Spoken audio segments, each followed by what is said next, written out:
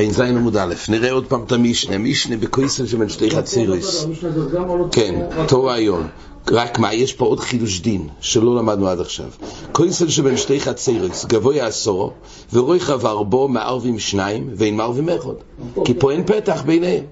אז לערב שתי שטחי עירוב, שאי אפשר להעביר מפה לשם, החפצה של העירוב הוא לערב שאי אפשר לעשות מעבר.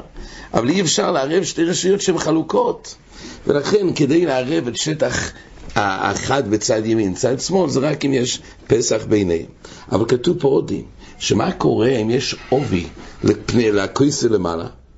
מה עובי שלהם אומר? הויה בראשי פירויס, בראש הכותל, בין שתי החצריס. אז כתוב, אילו אוילים מכאן ואויכלים, ואילו אויכלים מכאן ואויכלים. ובלבד שלא יורידו למטה. הפירות על הכותל אפשר לאכול בשתי החצריס, אבל להוריד את הפירות למטה אי אפשר. זה לא גם בלי עירוב. למה? מה הבעיה? תיסס מאוד מתקשה בזה. מה הבעיה פה? מה הבעיה להוריד פירות מהקויסל לחוצר? הרי גגויס חצריס קרפיפו יסקל רשוס אחס, ואפילו לרבונון, אז חוצר לחוצר לכולם מותר. אם יש חצר וחצר, שוב, אנחנו מדברים באופן שהוא גדול כרשוס היוחד, רק יש כלים בחוצר א', להעביר לחוצר שני אפשר. אז מה הבעיה להוריד פירות גם בלי עירוב בכלל? מה הבעיה להוריד פירות מקויסל, מראש קויסל, גם אם ניתן לו דין של חוצר בפני עצמו, אז יורידו את זה לחוצר השני. מה הבעיה? אבל מחוצר לחוצר כן. אז מה הדין הזה? אז כתוב כך, תיסס אומר, וכך נפסק בהלוכה, שבעצם אם לא עשו עירוב אין שום בעיה באמת. כל הבעיה מתחילה כשעשו, תיסס אומר כך, לפי שאין פסח ביניהם, שאין חצריס יכולים לערב יחד. אם יש פסח, טוב, אז ודאי שמותר להם להוריד. זאת אומרת, כל הנושא של הפרס בראש הקויסל, זה כשלא עשו, אילו עשו עירוב ואילו עשו עירוב. אם עשו עירוב משותף, אז כל השטח עם הקויסל מלמעלה, הכל אפשר לטלטל מהוכל להוכל. אומר תיסס, מסניסן דלי כרב שימן. למה? דלדידי מותר להוריד ולהביא, אבל גם דלא ירבו. גגוריס חצריס קרפיזו שסחס. אומר תיסס, לכאורה המשנה דלי כרב שימן, אבל אחר כך תיסס אומר שגם לרבונון זה לא מסתדר, כי הרי מחוצר לחוצר אפשר. אומר תיסס, הנה מהמשנה מדברת כרב שימן, ומאי למטה או למטה כבתים. למטה לבתים. וכך הגמורה מעמידה לכמון מדף צדיק בייס. זאת אומרת, מה שכתוב במשנה, כך הגמורה מעמידה, שאסור להוריד את הכלים מפני הקויסל למטה, לא כוונה למטה. אי אפשר להוריד את הפרש על גבי הקויסל עד הבית. למה? כי השטח של פני הקויסל הוא נקרא רשות שהיא מחוץ לשטח העירוב. כי יש לו מוקם ד' כמו שנראה תכף בגמורה. אבל הנושא של מישהו לא להוריד מפני הקויסל החוצר. כי החצריס גם בלי עירוב אפשר. אלא הנושא הוא להוריד מפני הקויסל עד הבית. ולמה? כמו שנראה בגמורה, כי פני הקויסל, גם אם חצר אחת ערבה לעצמה והשנייה, פני הקויסל זה משהו נוטרלי. וזו רשות אחרת שהיא לא בכלל העירוב. ולכן פה אין אפשרות להביא כלים מי ששופסו בחוצר לתוך הבית. אומר, זה אפשרות אחת. רק תיסס שואל, הרי לרבונון גם, מה? רבונון למה אסור להוריד לחוצר? כאילו תיסס אומר, לרב שימן אסור להוריד את זה מהחוצר לבית, לרבונון אסור לחוצר. שואל תיסס, הרי חוצר שתי חצריס מותר. ולכן תיסס אומר שכל הבעיה במשנה זה דווקא כשעירבו, והשכיח אימון דבתים. וממילא באופן שעירבו, הוד שורי רבונו מחוצר לחוצר דווקא כשלא ירבה כל חוצר לעצמו. תלוי שכיח אימון דבתים בחוצר. אבל ירבה כל חוצר לעצמו, גזרינון דמאוסו להפוק אימון דבתים בחוצר אחרת. אבל נראה יותר בהמשך הגמורה. שוב, מעיקר הדין מחוצר לחוצר מותר לכל השיטות. רק פה במשנה שיש פה ציור שאסור להוריד את הפרש שהיו על גבי הקויסל החוצר, או זה הולך לרב שימן והכוונה היא שאסור להביא את זה עד הבית כי ראש הקויסל נידון כשטח בפני עצמו, או שזה גם לפי רבונון זה מצד גזירה ששכיח אמון דבתים בחוצר בגלל העירוב, ולכן אמרו לא לטלטל מפני הקויסל החוצר כי אולי תטלטל כלים של חוצר ששופסו בבית. זה נראה בהמשך. כל פעם מי שמחלקת כך שאם בראש הקויסל יש לנו יש פירות, אילו מכאן, ובד שלא ירידו למטה שוב, או שלא ירידו עד הבית, או שלא ירידו לחוצר בגלל גזיר. נפרצה הכויסל עד 10 אמס, מערבים 2. אם נפרצה הכויסל עד 10 אמס, מערבים 2 ורוצו מערבים 1. זאת אומרת, זה פתח. כן, אבל אפשר גם לערב 2, כי זה לא פרצה גמורה. אז הנה, זה מי שאומרת, מפני שהוא כפסח, יויסר מכאן, מערבים 1 ומערבים 2. ברגע שיש פרצה יותר מ10 אמוס, זה כבר לא פתח, ולא עוזר שיש גיפופים בצד. למה? כי יותר מ10 אמס זה פרצה, זה חלוי שם פרצה. אפשר לערב, לא, אפשר לעשות עירוב אחד לשניהם, אבל לא ייתכן שיתחלקו הדודי, כי אין משהו מבדיל ביניהם. הם לא יכולים כאילו זה בנפרד לעשות לזה ולזה. כן, למה? כי הכלל לא כך, נפרץ במילוי, ופרצה 10 מ10, כרוכם יורדו מן השמיים. תמיד זה עובד יחד. כל נפרצו במילוי, זה מקביל לפרצה 10 מ10 בכויסה. כי פרצה 10 מ10 נקרא כפורץ. כדי שיוכלו לערב 2, זה רק אם יש פתח ביניהם. אם יש פרצה ביניהם, אז אי אפשר לערב. למה בחלום סתם? כי אין מציאות כזאת פסתום, שנפרץ במילוי או משהו כזה. כן, אין לך נמי.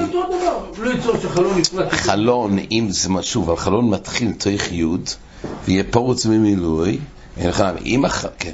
בציור כזה שהחלון מתחיל, כן, אין לך נמי. והיית אומרת הגמורה, אין בו 4 מאי, המשנה מדברת באופן שיש לנו כויסל, שרויחב 4, אז כתוב, מערבים 2 ומערבים 1. מה קורה כשאין בו 4, זאת אומרת, אין בראש הכויסל 4? מה הספק? האם יש, במשנה כתוב שכשיש בראש הכויסל 4 טפוחים, אז כתוב שאת הפרס האלו לא מורידים, אלא אילו לכאן או אילו לכאן. מה קורה? אין בו 4 מאי. אומר רב, אבר שתי רשויס שילתס בוי, לא יזיז בוי אפילו מלוי נימו. אם יש לנו מחיצה מפרידה בין שתי חצרוס, וראש הכויסל יש פחות מ4 טפוחים, ראש הכויסל, אז אנחנו אומרים הוא בעייתי. אוויר שתי רשויס שילתס, לא יזיז בו אפילו מלוינים. אומר רש"י, כיוון דלוי חושיב למעביר רשוסה, בוטה לגבי תרוויו. מדובר שכל חוצר ערבה לעצמה. אבל יש פה שטח נוטרלי ביניהם. השטח הזה, היכש הדינון, זה משהו באמצע, אז רשוס שתיהם שילתס בו. ואז מה? ורשוס שני החציר שולטס, ואויסרים זה על זה, ואפילו על רוישוי אוסו לטלטל. זאת אומרת, אם יש איזה חשיבס רשוס בפני עצמו, אז זה מנותק משני החצירוס. זה מנותק, זה רשוס לעצמו, זה נוטרלי. אז לצד אחד יש עירוב, בתים עם החצר שלהם, להם יש בתים עם החצר שלהם, ועוד יש רשות נוספת ביניהם. פוחויס מארבו, אז הבעיה היא, מה הבעיה בזה? אז אנחנו אומרים, אבר שתיהם שילתס בו, היא לא קרשוס בפני עצמו, אלא הפוך, היא שייכת לשני החצירוס, ואז אחד עושה לשני. אז אי אפשר לטלטל גם על גבי הכויסל עצמו. זה מחלוקת ראשונים יותר מדלת או אפילו פחות מדלת. יש ראשונים שאומרים אפילו כלושן הגמורה, אפילו מלוי נימו, כוונה גם כלשהו. למה? כי אתה מעביר מחוצר א' לחוצר בייס. כל נימו זה שתי חצירוס. אז אין בו 4 מאי, אומר רב, אבל שתרסו שאלתס פה, לא יעזז בו אפילו מלוי נימו. ורבי יוחנן אומר, אילו מעלים מכאן ואיכלין, ואילו מעלים מכאן ואיכלין. ויוחנן אומר, הפוך, בחיי גבנה אין בעיה. למה? אפשר לעלות מהחוצר לרוישוי והוא הדין דמוירידים. למה? כי מוקם פטורו, הוא בוטה לכאן ולכאן להוקר. הפוך, כל הנושא של המשנה, כשיש רויחב ד' זה חשיבה של רשוס, אז יש מקום להגיד שזה רשות, ואסור להוציא מרשוס לרשוס, אבל פה חויס מד' זה מוקם פטור. אז אין דינים על המוקם פטור שיהיה בעיה להוציא ממנו או לא, דווקא איסו מרשוס לרשוס, מוקם פטור אין לו תרס רשוס. זה רבי יוחנן, זה המחליק הזה, אנחנו מסכים כמו רבי יוחנן. ורבי יוחנן לא אמר אילו מעלה מכאן ואיכלין ואילו מעלה מכאן ואיכלין.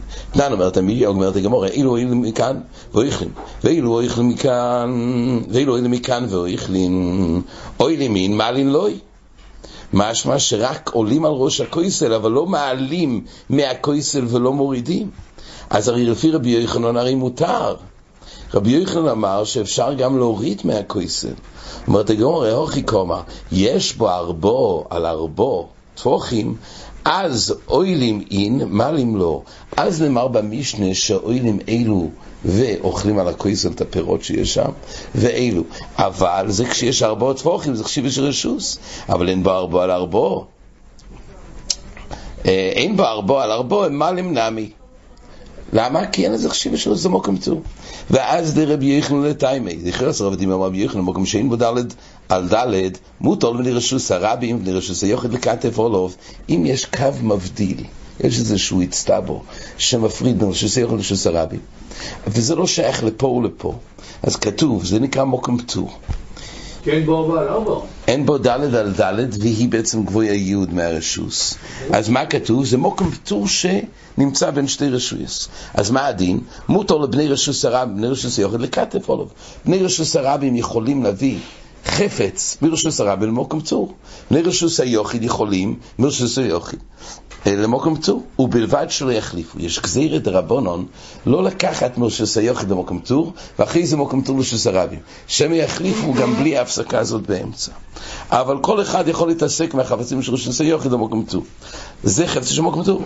אז ממילא אומר רבי יוחנן, אז כתוב פה שמוקם טור, הכיר מוקם טור, יש פה מוקם טור, ולא אוסרים. הנה רש"י אומר שהצוש תליה, מוקם שאין בו דלת רוח אבוים את בין רשוס היוחד לרשוס הרבים, יש לנו הקר, כגון גבוה מן האורץ ג'.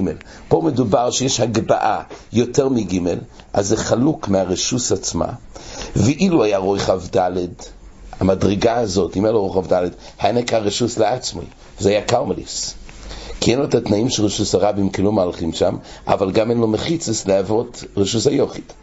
ואוסר לכאן ולכאן, אבל עכשיו נקרא מוקם טור, היות ואין לו מספיק שטח למינימום של חשיבה של רשוס, אז ממילא מוקם טור. ומותר לכאן ולכאן, לכתף אולוב, מסוי שלו הם. ובלבד שלא יחליפו, כי אין לו שיעור של דלת. יש שיעור מינימלי של חשיבה של רשוס, מוקם דלת. פחות מזה. זה פחות מהשיעור על רוחב דלת והקרמליס.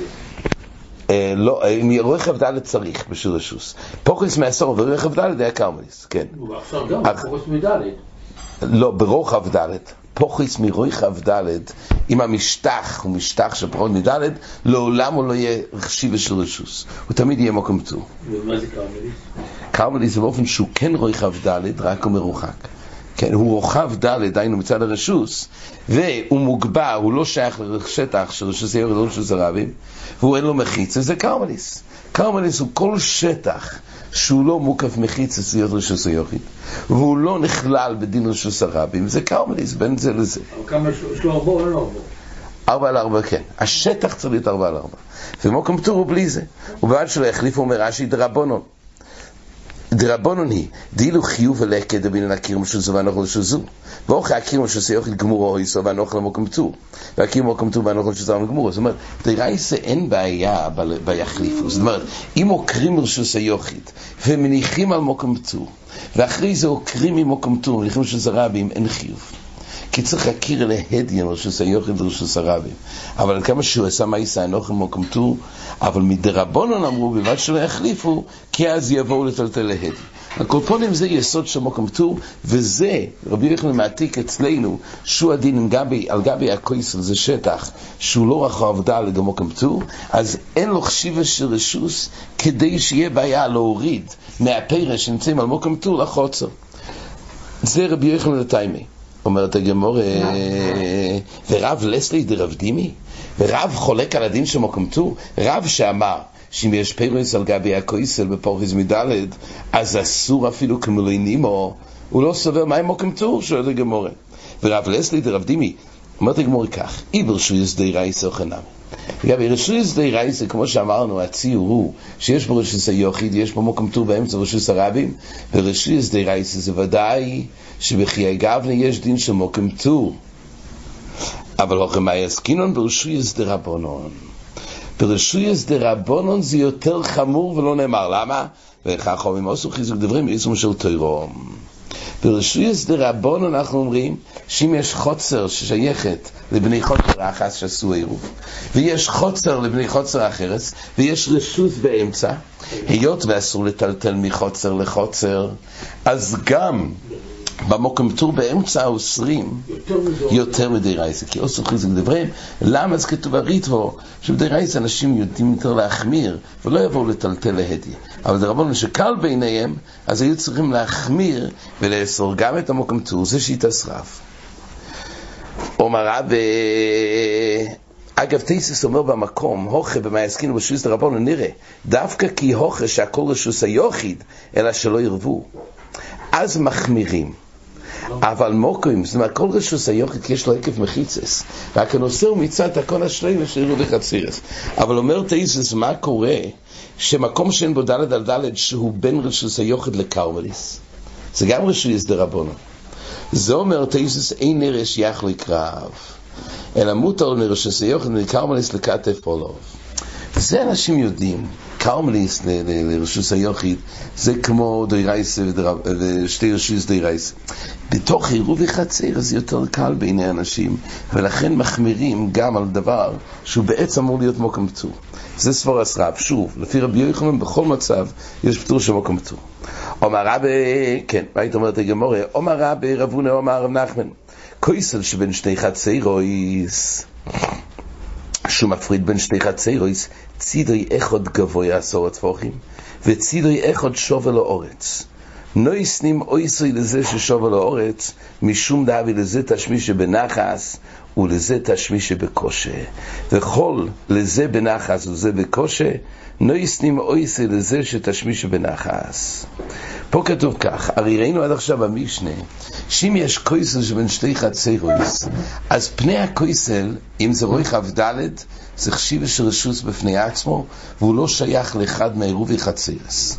ואז זה יוצר בעיה, כי עד כמה שהוא לא נכלל באחד מהעירובים, אז יוצא שיש בעיה לטלטל מהרשות של פני הכויסל, שיש לו חשיבה של רשוס, ללמטה. אגב, זה הגדרה של רש"י. תייסס אומרים הגדרה שהבעיה בראש הכויסל שיש לו ד' כי שתי החציירויס אויסרו זו על זו. זאת אומרת, יש פה, זה שאלה רק בנוסח, מה הבעיה? כתוב שכויסל בין שתי חציירויס, פני הכויסל. כי האם הפשט הוא, זה חולק רשוס לעצמו, ואז הבעיה שוב, בכלים ששובסו בבייס, מחוצר לחוצר. היי, מה פירוש חוצר? מה, זה חוצר אחרת? כן. זה רשוס בפני עצמו, רשוס ד' שהיא לא משתייכת לפה ולפה. לפי תייסס אדרבה, היא רשות ששייכת לשתיהם, ולכן העירוב בצד ימין זה חוצר שמורה ומבטים, זה רשוס א'. ביניהם, השני, זה גם חוצר שמורה ומבטים.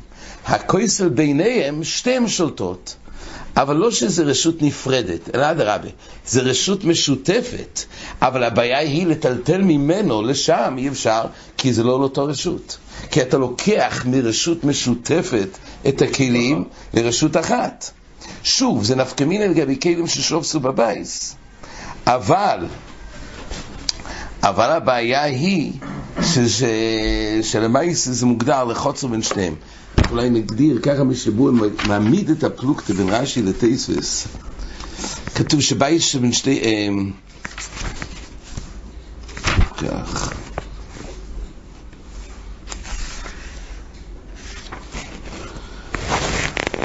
כתוב בלושן השולחן ערוך בשיניים בייס סעיבוב, כתוב כך, אם היה כויסל גבוה ל12 והויו בראשי פירויס בין שני החציירויס, יכולים לא ירידום לחציירויס וכן לעלות עליו מפירוס ששובסו בחציירויס, בין שהכויסל רוחב 4 או שאין רוחב 4.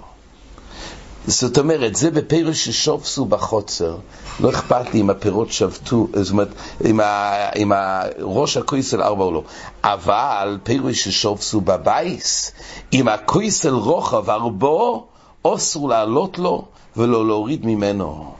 למה? אומר המשנה ברורה, פירוש 4 טפוחים והטעם, כיוון שהוא רחב 4, הרי הוא מוקרים חשוב בפני עצמו ואין לו בוטה לגבי שתי החציירויס. ולפי כך אסור לעלות עליו מן הבתים, וגם לא להוריד מן הכויסל לבתים. בשער הציון הוא מציין, זה רש"י. לא שם רש"י, רשוס חושו בפני עצמי.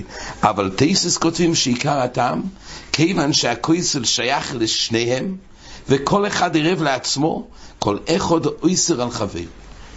זה שתי נוסחויס, האם הפוך, זה מנותק משתי החצרוס, או שזה מעורב משתי החצרוס. כל פעם היסוד הוא, שזה בעצם עוד מקום שבו יש כבר בעיה, שהיא לא שייכת לעירוב, ואז אסור כלים שעשו בבייס להוביל משם, לכן אין מעלים כלים שעשו בבייס, על גבי הכויסל ומהכויסל אליו.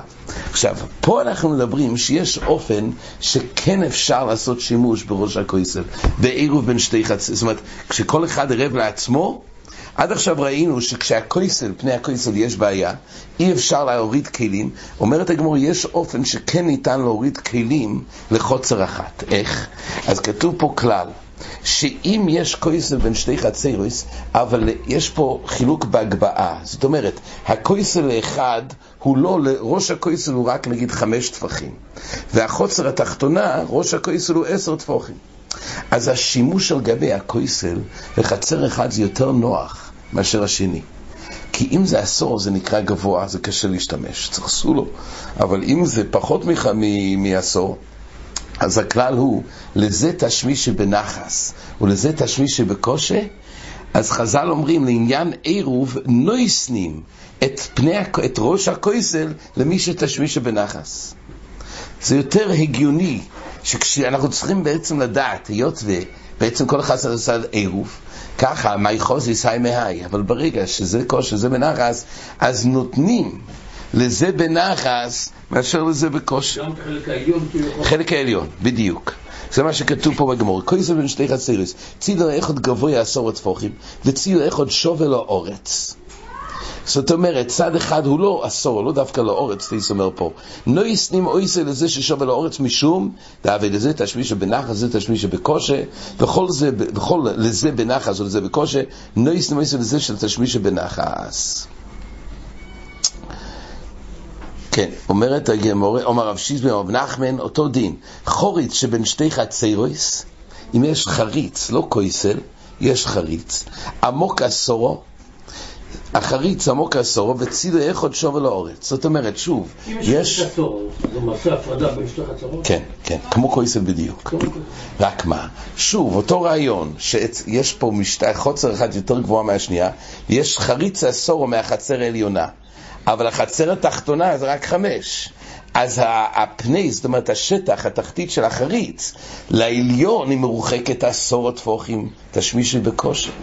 אבל התחתון, לחצר התחתונה, זה תשמיש בנחס. אז היה בעיקרון אמור להיות הדין של המשנה, שפירוש שנמצאים בתחתית של החריץ, אז לא יכולים להעלות את זה מכל חוצר, כמו כפירוש על ראש הכויסל, זה כתוב גם את היסוד הזה. לזה תשמיש בנחס, זה תשמיש בקושה. נותנים למי? נותנים, החז"ל אמרו, נוכל להכניס את השטח הזה לרשוס העירוב שלו, זה תשמיש בנחס. אומרת הגמורה, וצריכה. למה צריך את שתי הציורים? מה ההבדל אם זה כויסל או חריץ? בשתיהם היסוד הוא אחד. אם לזה תשמיש בנחס, אם לשתיהם כושר שתיהם נחס, אז כתוב שלא מורידים ולא מעלים מהכויסל הבתים. אבל אם לאכול בכושר ונחס, חז"ל אמרו לאן ישתייך. שוב, צריך להדגיש, זה לא שיקנו להם את זה בהלכות חושן משפט. זה סברה מסוימת לגבי רובי חצרס, לאן לשייך את ראש הכויסל. חושן משפט, אם ירצו מומן על זה, אז זה שווה לשניהם. זה סברה מסוימת לגבי להכליל את זה ברשוס או עירוב, אז פה חז"ל אמרו שיש כלל, נותנים את זה לזה תשמיש בנחס. זאת אומרת הגמורה וצריכה, למה צריכים את שני האופנים, גם בכויסל גם בחורץ וצריכה? ויש מן כויסל משום דבגויבה משתמשי אינשי, אבל חריץ ואומקלוי משתמשי אינשי, אם אלוי. אם היה כתוב בכויסל, אז היות ובכויסל אנשים משתמשים, אז הפשט הוא, לזה שתשמיש בנחס זה נוח לו, ולשני זה קושי, אז נותנים את זה לזה בנחס. אבל חריץ בואים כלא משתמשין שיהיה אלוהי. אולי כל חריץ, לשתיהם זה נקרא קושי. עצם השימוש בעומק הוא בעייתי. כי למה אומר רש"י? דלדידי נמי תשמישי בקושהו. אז ממילא בזה לא יאמר הדין בנחס ובקושהו. זה קצת יותר, זה קצת פחות, אבל זה לא מוגדר שזה בנחס וזה בקושהו. ולכן צריכים להשמיע שגם בחוריץ זה בכלל הדין, שזה תשמיש בנחס, זה תשמיש בקושהו. וישמענו, נאמרתי, הגמורה בחריץ משום דלי באיסי תשמיש לי. אולי דווקא בחריץ, אדרבה, זה יותר נוח להשתמש, כי אנשים לא מפחדים להשתמש, כי זה לא לגובה. אבל, לא באיסי תשמיש, מה שמניח בו משתמר אומר רש"י. אז ממילא יש פה את המיילה שהוא משתמר, אבל בקויסל, דבאיסי תשמיש תהיה אלוהי. מה הבעיה? למה אנשים מפחדים להשתמש? אומר רש"י, שנופלים משם חפצים.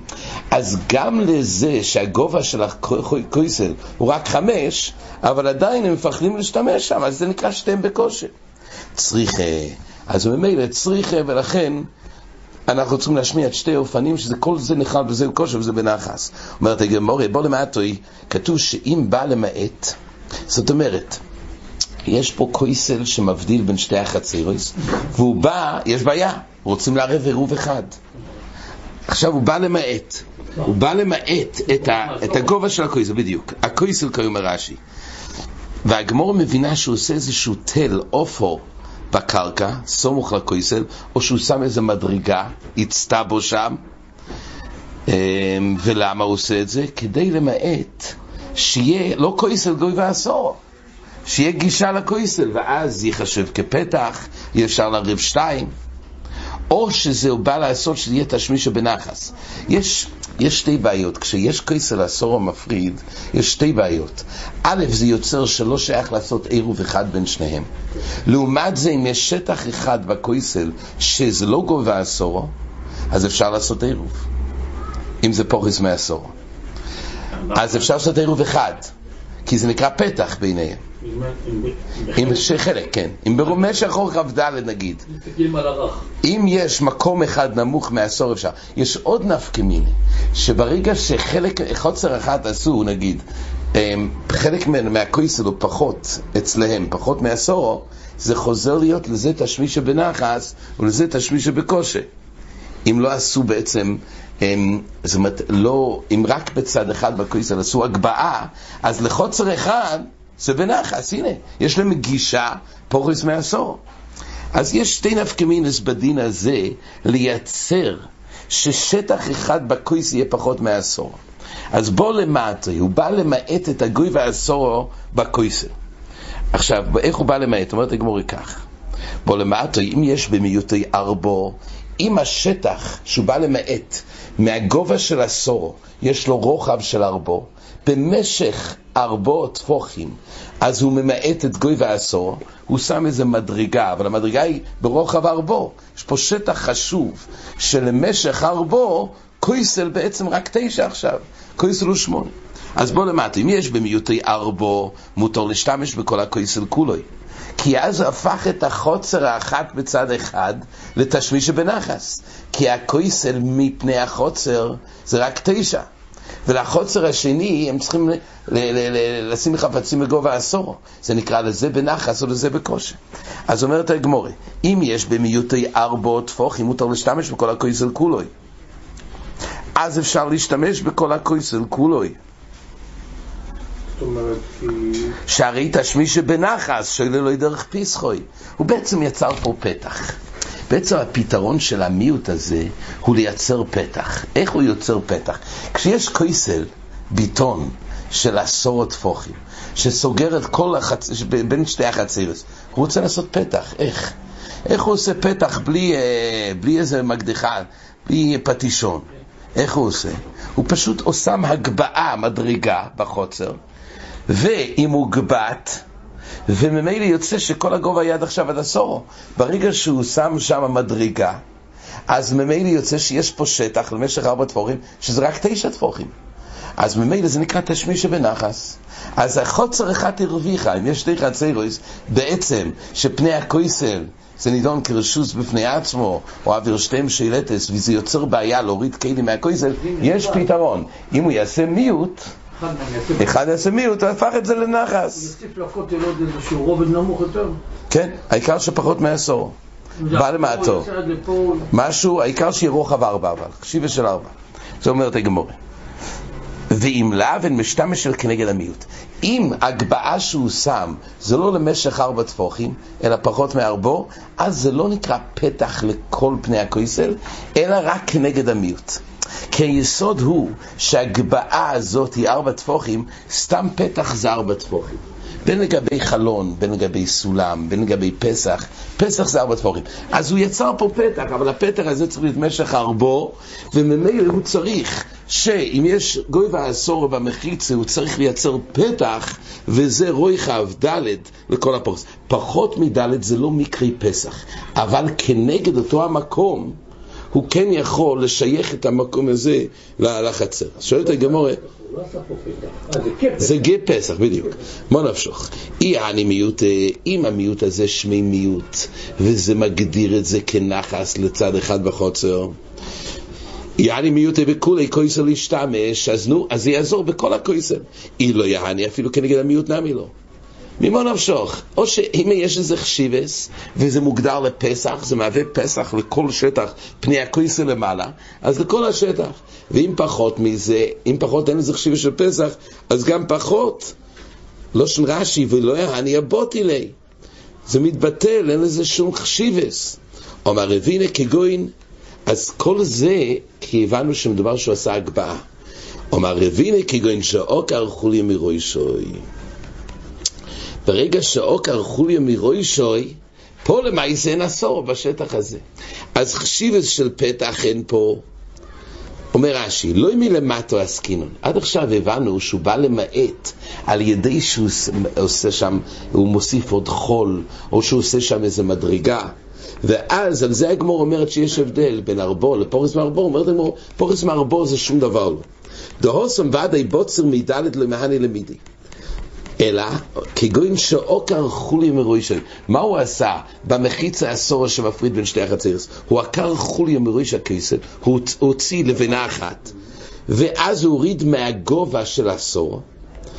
הלקח יאבי מותה ארבו, אם הלבינה הזאת היא ברוחב של 4 טפוחים, זה נקרא פתח לכל הכויסל. אז החוליה הזו כשבשטח של 4, הביא פיסחה לכל הכויסל.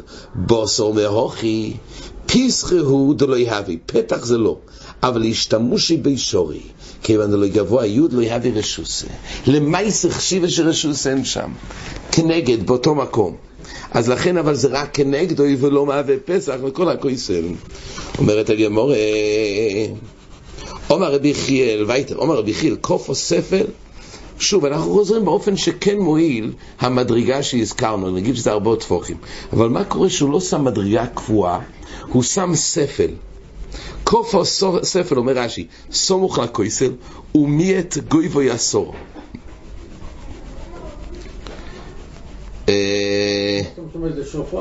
כן, אז כתוב פה שבעצם זה מהווה מיעוט.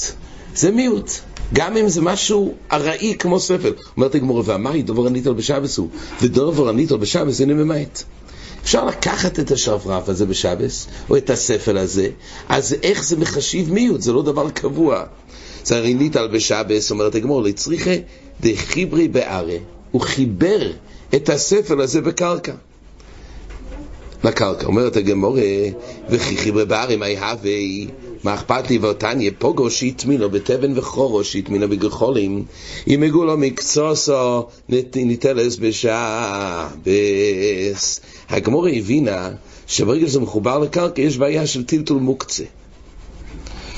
ככה הגמורה הבינה. והגמורה אומרת, שואלת לו, מה הבעיה? למה זה לא ניטל בשבס? פוגו זה תאנה, בוסר שתומנים אותה בטבן כדי להתבשל יותר. וטבן זה מוקצה. או חורו זה הוגה שהתמין בגחולים, ועכשיו הגחולים קבו והם מוקצים הם. אז רש"י אומר דווקא כשהם קבו, כי אם הם לא קבו, על ידי שהוא מוציא את זה הוא מהפך בגחולים ויוצר עבורה. הוא מעביר את העליון. אז הקופונים פה מדובר בעצם שיש מוקצה שמקיף את החפץ, ועל ידי, והוא מותר לו להוציא את זה, גם שעל ידי זה זז המוקצה. זה נקרא טלטול מן הצד. בדיוק. אומרת הגמרא, אז מה הבעיה? כל זמן שאתה לא מתעסק בגוף המוקצה להדי ביודו, אלא אתה לוקח חפץ ורק ממילא ניתן למוקצה. טלטול מן הצד מותר.